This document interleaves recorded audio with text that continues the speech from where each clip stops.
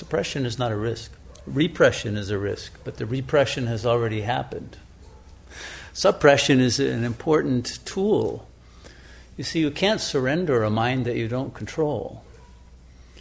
Okay, so first we have to control our mind. We have to be able to contain the egoic feelings. And they are based on fantasies, unrealities. You're not a victim. Okay? None of that is true. Your suffering is an illusion. And so, of course, we want to suppress that. Why should we suffer? Why should we allow those negative feelings that are based on unrealities to emerge and poison our lives or those of others? We don't want negative feelings to leak out. But we do have to get to the thoughts that create those negative feelings, and those are still repressed in most cases. If they weren't repressed, if you knew what they were, you would laugh at them.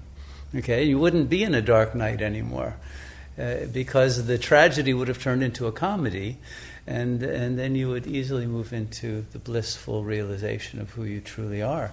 So there is still a level of unbearable knowledge that you haven't permitted yourself to know about the origins of your own ego structure.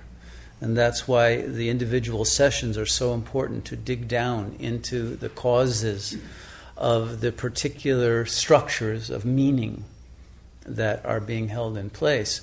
And then once you have recognized them, they become meaningless and they dissolve.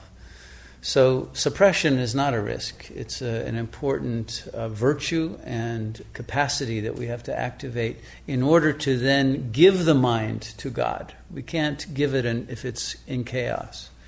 Okay, so first we have to center it, refuse to buy into those egoic attitudes because they are unrealities, and recognizing the higher reality, we have to surrender the jouissance, the pleasure that we get out of our own suffering, and then we will be free. Okay.